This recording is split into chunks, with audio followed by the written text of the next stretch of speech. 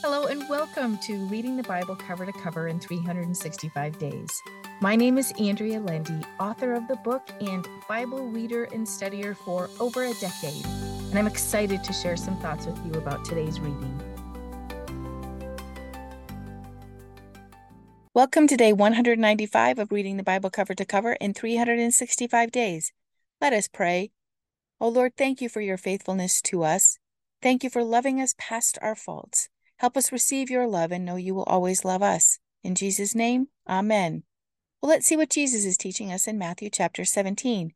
We read about Jesus' transfiguration on the mountain. He took his best 3 men to participate.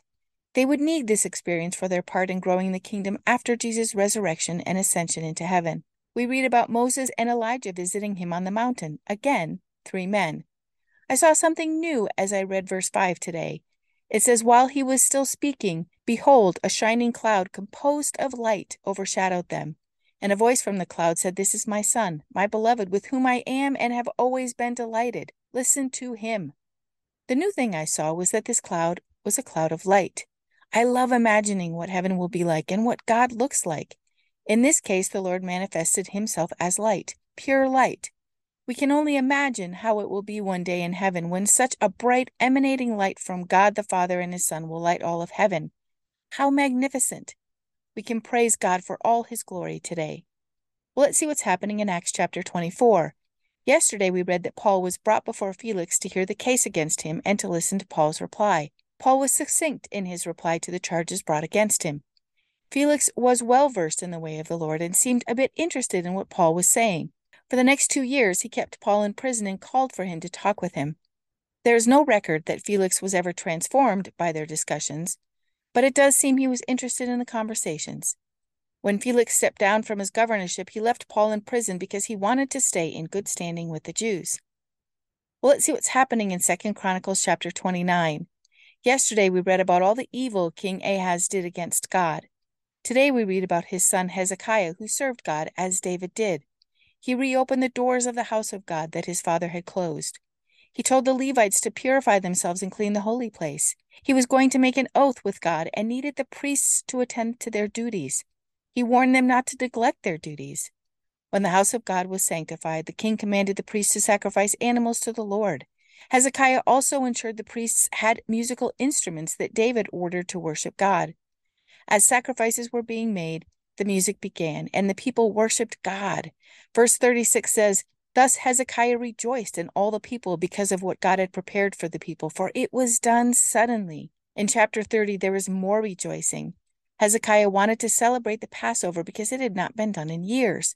He was so excited to celebrate that he invited all the Israelites to join in this celebration.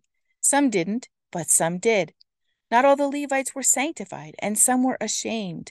But Hezekiah prayed God would forgive them and allow them to celebrate and worship in unity. Verse 20 tells us, and the Lord hearkened to Hezekiah and healed the people. Verse 26 says, so there was great joy in Jerusalem, for since the time of Solomon, son of David, king of Israel, there was nothing like this in Jerusalem. What an amazing time for Judah and some of the other tribes who joined them. May we find the courage to invite our friends into God's family to worship and praise him. One last comment I have is that even before Jesus came to deliver us from our sins, God forgave his people and blessed them.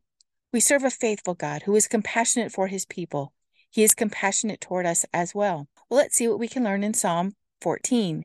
We read another somber psalm by David. It is likely this psalm was written when he fled the kingdom because his son Absalom attempted to overthrow him as king. In verse 4, he writes, have all the workers of iniquity no knowledge, who eat up my people as they eat bread and who do not call upon the Lord? David cannot imagine people not believing in or calling on God. He calls these people ones who have no knowledge. May we continue our quest for knowledge in the Word. May we continue to seek the Lord and call upon him. And let us pray against temptation from evil.